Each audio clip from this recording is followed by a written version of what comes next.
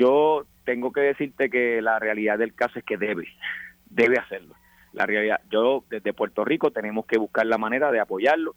Hay una diáspora fuera del país, de hecho son más votantes fuera del país, que pueden ser una fuerza política. Y nosotros desde acá, desde Puerto Rico, tenemos que llevar un mensaje. Ahora bien, el mensaje no es única y exclusivamente ideológico. Aquí no solamente el Partido Demócrata se debe enfocar en buscar la estadidad para Puerto Rico, que es lo que ha hecho en los pasados años.